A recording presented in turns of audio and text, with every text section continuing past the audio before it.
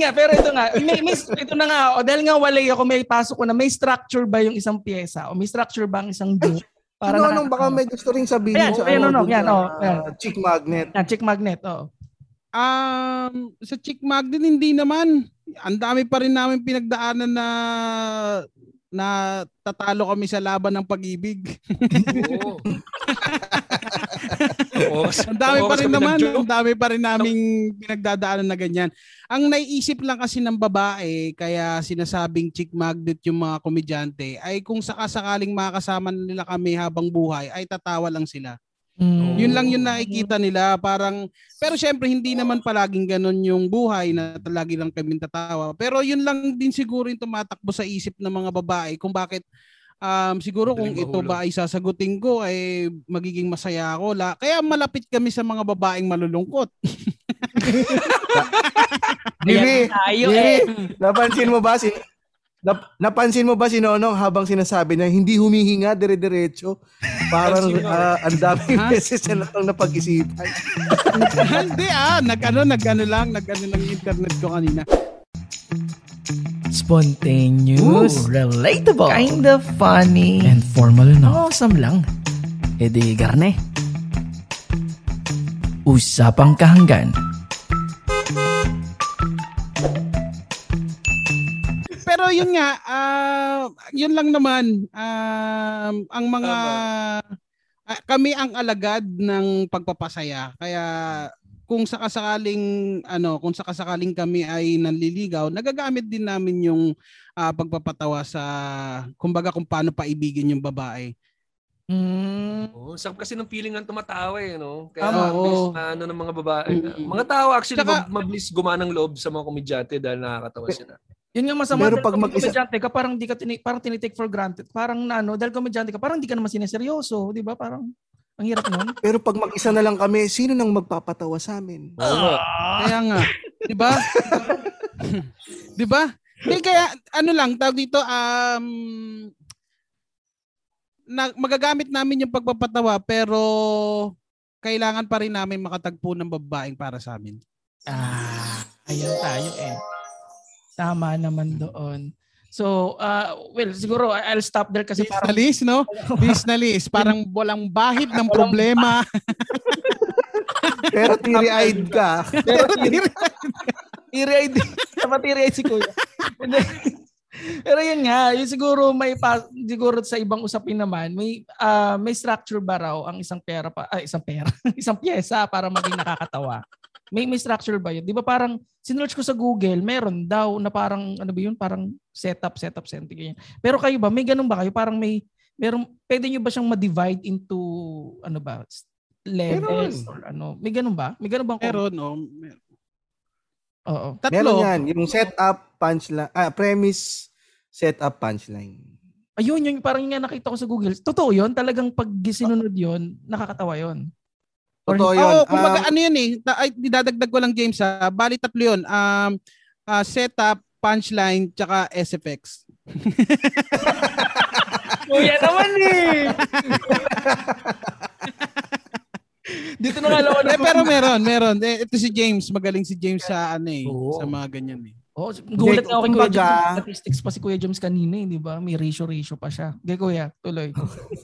Hindi yung kumbaga, yan formality lang yan. Pero, kumbaga, sa isang komedyante, minsan talagang, alam mo yung mga anime na ang lakas-lakas si Goku, pero hindi niya alam kung paano kontrolin yung powers niya.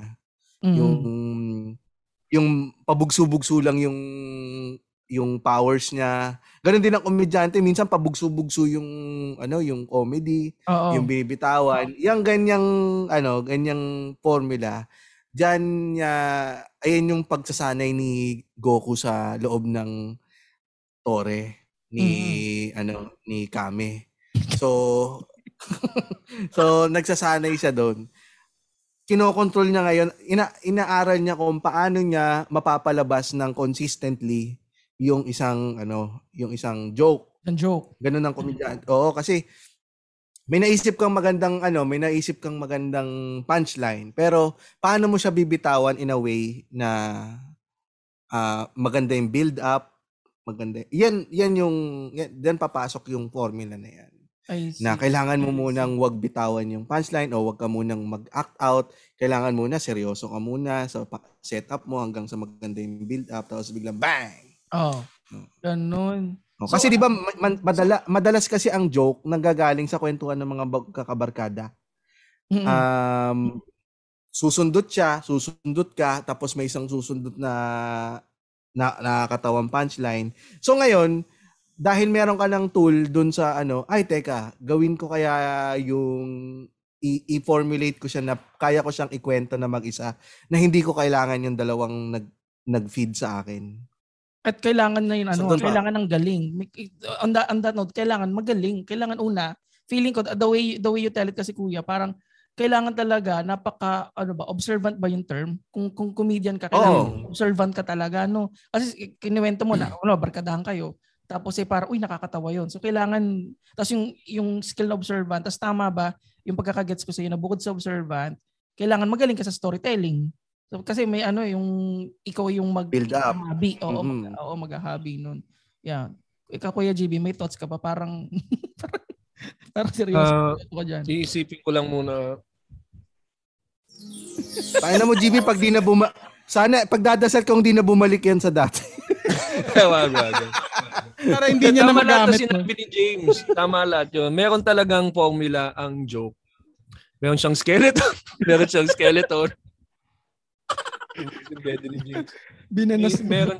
may formula siya. At may melody ang bawat joke. Parang meron siyang kung paano mo siya sasabihin, meron siyang flow. Ngayon yung melody ng bawat joke, yan nakakatulong yan. Pag binitaw mo yung punchline, lakas ng tawa. Ngayon, pag may namali ka na isang isang word, nawawala yung tono. Meron siyang tunog. May tunog ang joke eh. Tan, pam. So parang pagdating mo doon, pagdating mo sa punchline, ang lakas ng tawa kasi ang ganda nung pagkakadeliver mo, nasa tono. Kumbaga, nandun lahat ng words, nandun lahat ng diin mo sa bawat salita. Nandun yung may pasigaw, mayroong physicality, may act out, may katawan, may galaw ng katawan. May parang sayaw yan. Tama, parang may kumpay. Kumpay. Oo. Kumpay? Kumpas. Kumpas. Kampay. Kumpay nga pala yung pinapakain sa goat. Okay. Kaya pag nakikinig ka ng comedian, meron siyang pasakalye, merong yung setup, yung kailangan kukunin niya muna yung attention mo. Kaya pag nagsalita ang magaling na comedian, talagang wala ka na magagawa kundi makinig. Diba? Kasi yung setup niya, kuha agad attention mo. Tapos naipit ka na dun sa story niya. Tapos biglang bibitawan niya yung punchline. Tapos matatawa ka na bigla. Diba? Sobrang sarap ng tao mo. Ang maganda sa yung ganyan din, yung sa buong set, yung punchline naman, yan yung hindi mo nakikita kung saan nanggagaling. Yun yung biglang hindi, kasi may mga joke na iniisip mo, saan ba ito papunta? Saan ba niya ako dadalhin? Tapos biglang pag sinabi niya yung punchline, ay puta! Tapos tatawa ka lang kasi hindi mo na-expect eh. Ganun ang joke, hindi mo alam, bigla ka na matatawa kasi hindi mo akalain na yung pala yung habang ina-explain mo yan kuya, naalala ko yung joke mo tungkol sa Santo Niño. Kung kahanggan i-search nyo sa YouTube, nasa YouTube kasi yung sa Santo Niño joke, di ba? Di ko na-imagine may ko-connecta mo yung Santo Niño sa katawan ng tao. Anyway, kasi nabanggit mo lang. Kaya in terms of mga comedy ba joke, ano yung pinakamadali at pinakamahirap na subject na gawan? Ano yung pinakamadali? Pinakamahirap ba kapag political? Kapag ba anong joke yung pinakamadali at ano yung pinakamahirap na tema? Siguro yan, theme. Yung pinakamadaling joke, siguro yung pinakamadaling joke, yun yung biglang dumating lang sa'yo na joke. Yung hindi mo na siya inisip i-structure. Biglang dumating na siya. Yun yung pinakamadaling joke kasi dumating lang siya. Pero yung iisipan mo siya ng kunyaring political o relihiyon, yun nga, depende na rin yun sa pagsusulat mo kasi. Kung paano mo pa siya mapapagaang kasi nga maraming maraming nagbabantay sa mga komedyante, sa mga sinasabi nila kasi na rin kumbaga sa panahon ngayon ang dami nang na-offend sa mga bagay-bagay. Kahit na anong topic, hindi mo na masabi kahit anong topic meron na o-offend. So, depende na lang din sa'yo kung paano mo nga matutulong yung mga structure na binigay ni James kanina. Tsaka kung paano na rin yung, kumbaga, nasa ano rin nasa kinalakihan mo, kung paano mo siya nakikita. Kung paano mo nakikita na nakakatawa at paano mo i-explain sa kanila, or yung ano bang tawag doon, meron tayong tawag doon sa paggawa ng joke, yung English ba yan? Hindi sige, isipin ko muna. Babalikan sige. Pero yun nga, dahil siguro Kuya James, habang iniisip ni Kuya Nonong, marami na daw na-offend sa panahon ngayon. So ibig sabihin, mas challenging sa mga komedyante ang mag-isip ng piyesa na hanggat maaari list yung bilang ng ma-offend. Siguro, to answer that din, may pasok ko na yung tanong na, gaano ba ka-importante ang audience at paano kapag hindi nakakatawa o na-offend yung joke o offensive yung joke? How do you handle that? Diba? Tatlong tanong. Naano ko na yung word, relatable. Paano mo siya masusulat na relatable? O mas mabagal dun sa audience mo? Paano mo siya mai-deliver na matatanggapin nila yung offensive na joke na matatawa din sila kasi totoo yung sinasabi mo? I see. So manner and method kung kapag medyo kapag medyo sensitive yung topic. So yan nga. Susulat mo talaga. Pag medyo sensitive yung topic, talagang pag-aaralan mo kung paano mo isusulat yan. Hindi mo yung basta-basta bibitawan na lang kasi marami kang i-consider. Saka una, wag kang for the sake of makapag-joke ka lang ng controversial, gagawin mo. Diba? Dapat palagi, natawa ka talaga dun sa joke na naisip mo. Kuwari, nanonood ka ng balita, sensitive topic. Sabihin mo na kung ano man. Kuwari, COVID-19, nanonood ka. O medyo sensitive yan dahil syempre marami namamatay sa COVID ngayon. Pero nung habang pinapanood, nung natawa ka sa isang idea sa utak mo na joke, yun yung sign na may joke doon news. Doon. Oo. Hindi yung nanonood ka ng COVID-19 tapos sabi ko magpapatawa nga ako dito sa COVID-19 na to para magpaka-cool. Puso. O pauso. Hindi yon. Hindi ganon. Hindi, para sa akin hindi ganon yung pagpapatawa. Kasi ang pagpapatawa dapat natawa ka din talaga muna dun sa idea ng joke. Kasi susulat mo siya Natatawa ako, yung naisip ko nakakatawa, gusto kong i-share. So dun muna dapat ang panggagalingan mo kung magpapatawa ka.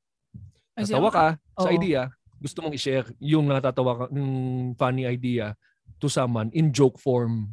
Ang dami ko susulat mo siya. Biro niyo mga kuya, ang dami ko agad na natututunan kasi habang ine-explain niya. May bayad to, Zia. Goodbye. Wag mo lagyan ng SFX kasi talagang seryoso. Wala pa presyo Hindi kami nagbibiro. Ito lang ang part na hindi biro. Minawisan ako. Maya may invoice na. Tumatanggap kami ng mikropono. Anong mikropono yung gamit mo? Ay, Rode.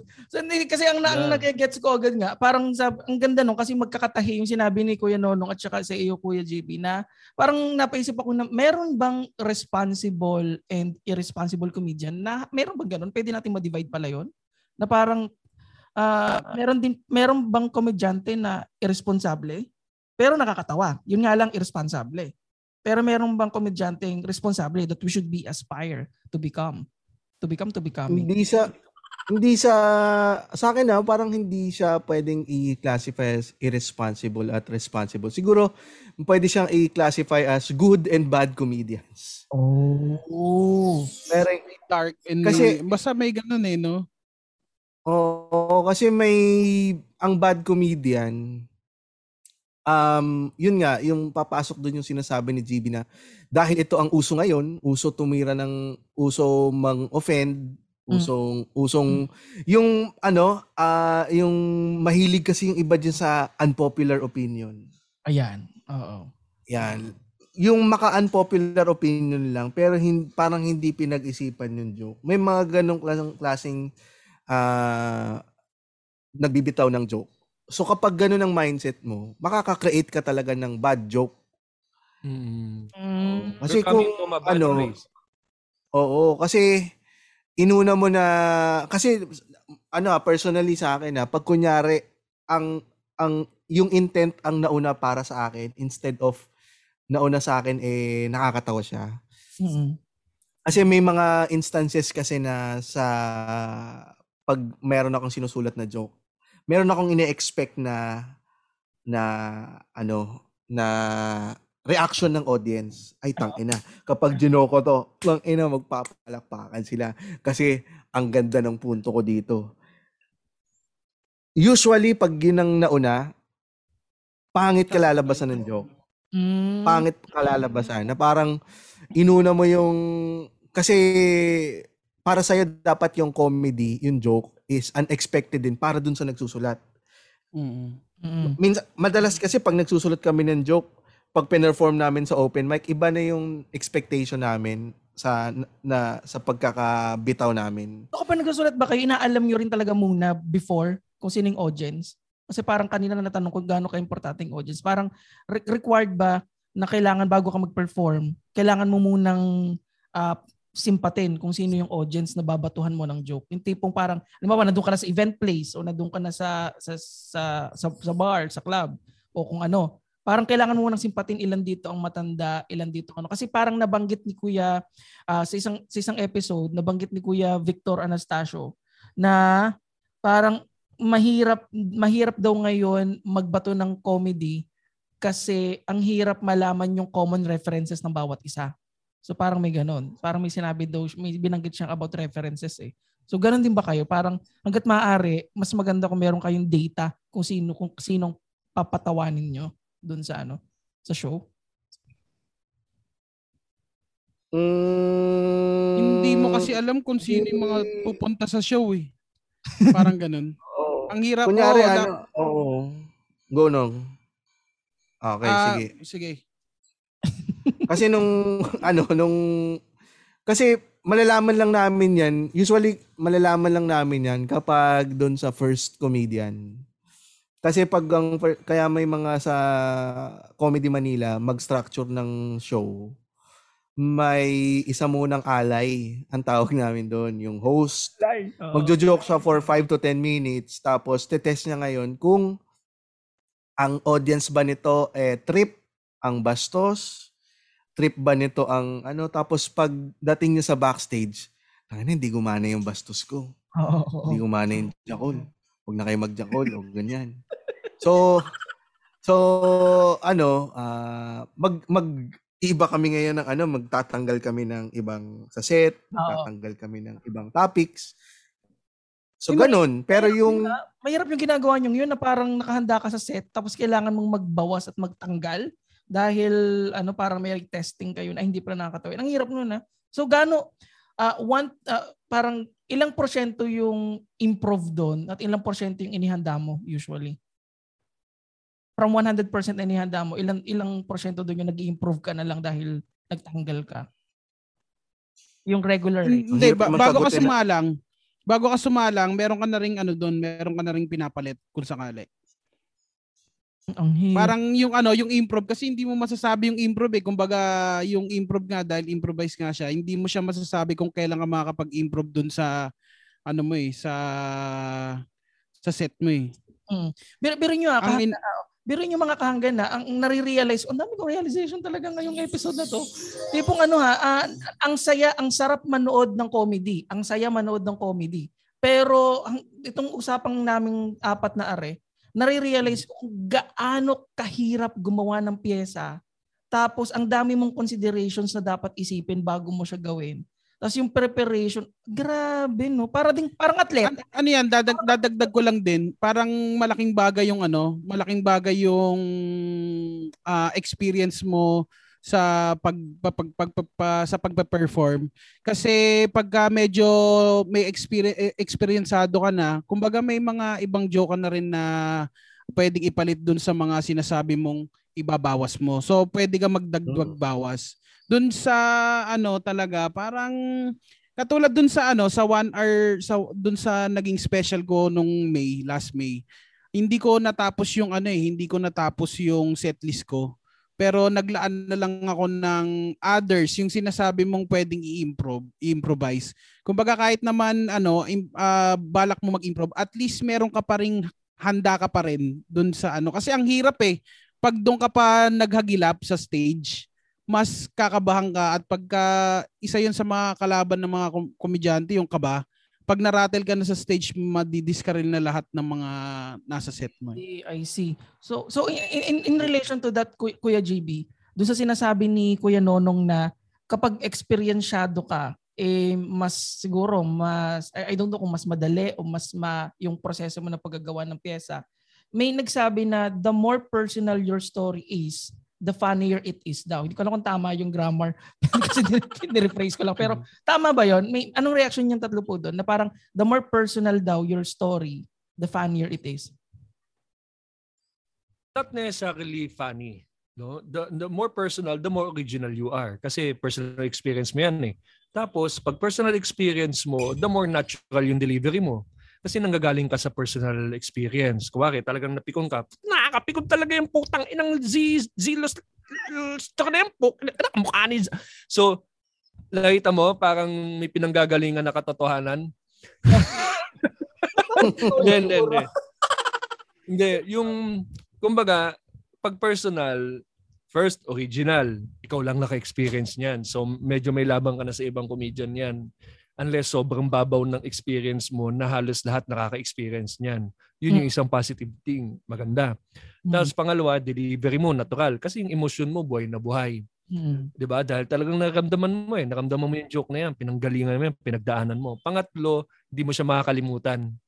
Kasi habang buhay mong alaala yan dahil experience mo yan. So yun yung mga benefits. Pero not necessarily funny, para sa akin Tapos yung sa being a veteran, marami ka na kasing pinagdaanan Na ultimo, lahat ng pwedeng mangyari sa isang club, meron ka nang nakabalang joke. May nadulas. May nadulas. Ganyan, di ka na maratel. Kasi may masasabi ka na.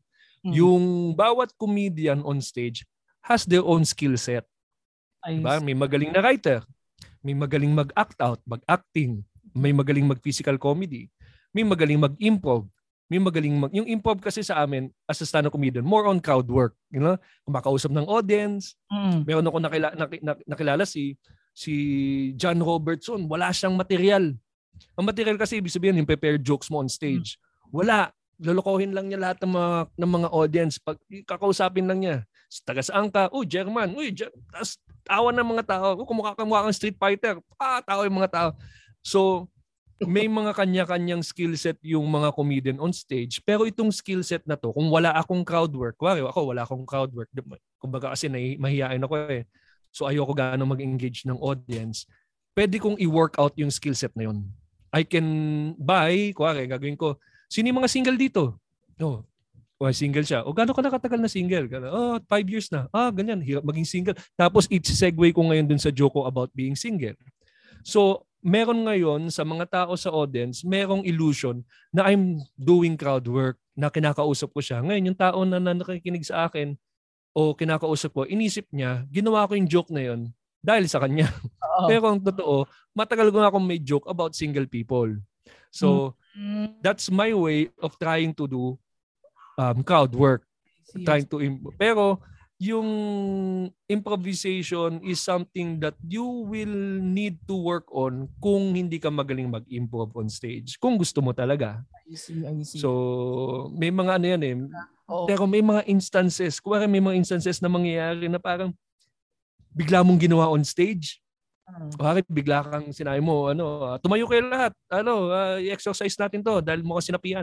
Tapos gumana. Once mo lang ginawa, one time ginawa mo sa stage out of nowhere. Tapos gumana, bala mo na yon. You can bring that to any show that will require that joke. So yan. Yes. Ang trick kasi namin mga comedian, pag pinanood mo ang isang comedian on stage, tapos ginawa niya yung joke niya, pag ginawa niya yung joke niya, dapat ang feeling ng audience, parang first time niyang binabato yung joke. Yun yung illusion. Parang first time lang niya ginagawa. Pero pag pinanood mo siya, tangina, same jokes lang pala ginagawa nito. Parang gano'n. Pero hindi mo mapapansin yan sa veteran. May planted. May planted na kailangan i-exercise. Siya din yung na-exercise last Friday. Kailangan yun, yun So, may kanya-kanya ano yun. Sayang mga kahanggan, ang ganda ng usapan pero cool, kinapos na tayo sa oras. Last 2 questions na lang mga kuya, no? Ito laro lang from our listener din, from one of our listener, from Majo din to. Ang tanong niya, kung magkakaroon daw po ng National Comedy Day, anong date at bakit? At yun yung date na yun. Yan. Wala lang. Trip niya lang ata. Naghanap ako din naghanap ako eh.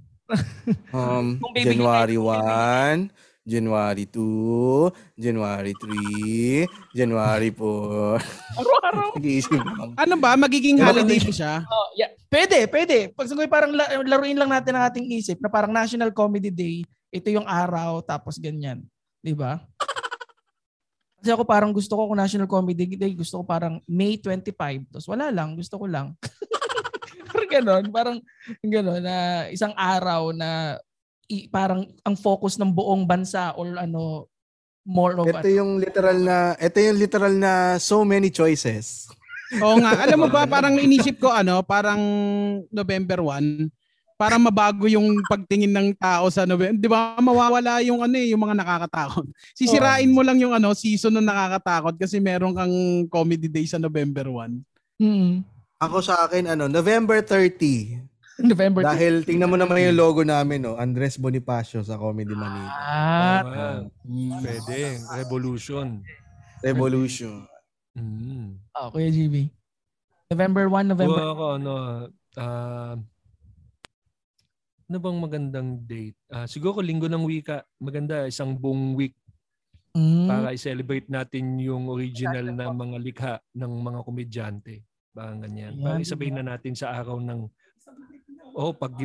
para isang linggo na rin kaming kumikita ng pera, ganyan.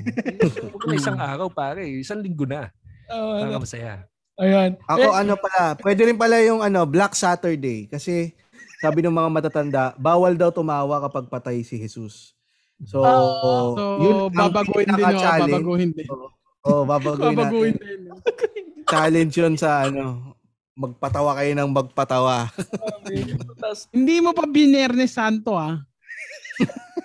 kasi may 3 PM pa yung Biyernes Santo eh. Ito, yung Black Saturday, 24 hours Sabado talaga. de Gloria. Tama naman, di ba? Parang Sabado de Gloria. Yun nga. Kaya last question na lang sa mga listeners natin na ngayon lang kayo nakilala. How do you introduce yourself? Sino daw ang Cool Pals? Ayan. Tapos siguro isingit ko na lang, masundot ko na rin. Ano po ang masasabi niyo sa aking reminder the first time ko magsasabado de bomba? Uy! Mag-open mic ka pala. Ang Cool Pals po ay eto, feeling ko lahat naman kami mag-a-agree dito sa wala pa. Agree ako dyan. Feeling ko mag-a-agree sila lahat na ang Cool Pals ay parang isang podcast na parang isang long table na inuman.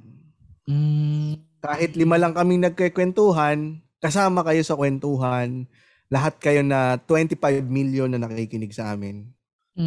Yabang no? Hindi po totoo yung 25 million. Pero hindi naman masamang mangarap. Claim it. No? So kung makikinig kayo sa Cool Pals, ito'y kwentuhang barkadahan lang, kwentuhang tropa lang. May hindi kayo pag-aagrihan, may hindi kayo matutuwa sa mga sinasabi namin, may matutuwa naman, may mag-agree, pero isa ang ating goal. Ang goal natin ay lahat ay mag-enjoy, magpatawa. Alam mo, parang long table, merong political, may religious, may nag-a-advise, may makulit, may lasing, may astronomical. Kasi meron kaming astrology dyan. Meron kaming zodiac sign. So, lalo na ngayong pandemic, mukhang magla-lockdown ulit tayo, naka-liquor ban ngayon. Ang Cool Pals, napakasaya niya kung gusto mong sumali sa long table. Lalabas ka lang ng beer mo, kung ano mang pagkain mo, umupo ka dyan. Labas mo pulutan mo, walang kakain, makinig ka lang. Kasama ka na sa long table na tawanan. Di ba? Kaya ang ganda ng setup namin. I see. Agree. Tama. At kung sakasakaling may mga further question pa kayo, pumunta lang kayo sa www.thecoolpals.com. Marami kayong matututunan dun sa website na yon at mas makikilala nyo pa kami. At kung gusto nyo kaming makasama pa sa mga pagkakataon na malungkot kayo o wala kayong ginagawa, punta lang kayo sa Spotify at hanapin nyo yung The Cool Pals. Mag-click lang kayo ng kahit anong episode. Tapos saka kayo mamasga. Tama. At sa'yo, Z, kung gusto mong ng advice sa pagko-comedy mo sa Sabado de Bomba, ay pakinggan mo lang itong episode na ito. Balik ka ulit. Lagay mo sa gitna. Lagay mo sa gitna. Hindi na natapos, si Z. Mag-enjoy ka lang, Z. Mag-enjoy ka lang, Z. Dahil pagka nagiging relax at nag-enjoy ang isang komedyante, lumalabas ang kanyang full potential sa pagpapasaya ng mga tao. Kaya kapalan mo lang yung mukha mo. Lahat naman tayo kinakabahan. Magtiwala ka sa material mo dahil siya lang ang kasama mo sa araw na yon. Kaya ang experience ang magiging teacher mo sa comedy. Kaya sampa ka lang ng sampa sa open mic, hanapin mo yung tawa. Ba't walang tawa? 'Di ba? Doon na magsisimula yung magtatrabaho ka magsulat. So, kada sampa mo na, huwag kang titigil. Kung gusto mo talaga magpatawa, huwag kang titigil hangga't di ka nasasatisfy. At wag na magiging kampante. Kailangan palaging gutom sa pagsulat, pagsampa. Ayan. Muli, maraming salamat Kuya GB, Kuya James, and Kuya Nonong. Grabe. Palakpakan natin siya mga bata. Ay, grabe. Lap trip. Solid na naman. Thank you po, Papa G. Maraming salamat po. Uli, sa lahat. As in, lagi akong grateful, lagi akong thankful. So, kahanggan, kung grateful ka, kung thankful ka, sabihin mo sa universe kasi naniniwala ako kapag thankful ka, grateful ka, tapos binabato mo siya sa universe, lalong magbabato ng mga positive auras, mga positive stars ang universe. Di ba mga bata? Oo, tama. Kaya naman maraming salamat sa guest natin for this episode. Hindi ko malilimutan tulad ng mga iba nating guest. Solid talaga itong episode to. So maraming salamat at dahil sa nakarating ka hanggang dito sa episode to, maraming salamat din. Grabe naman siya.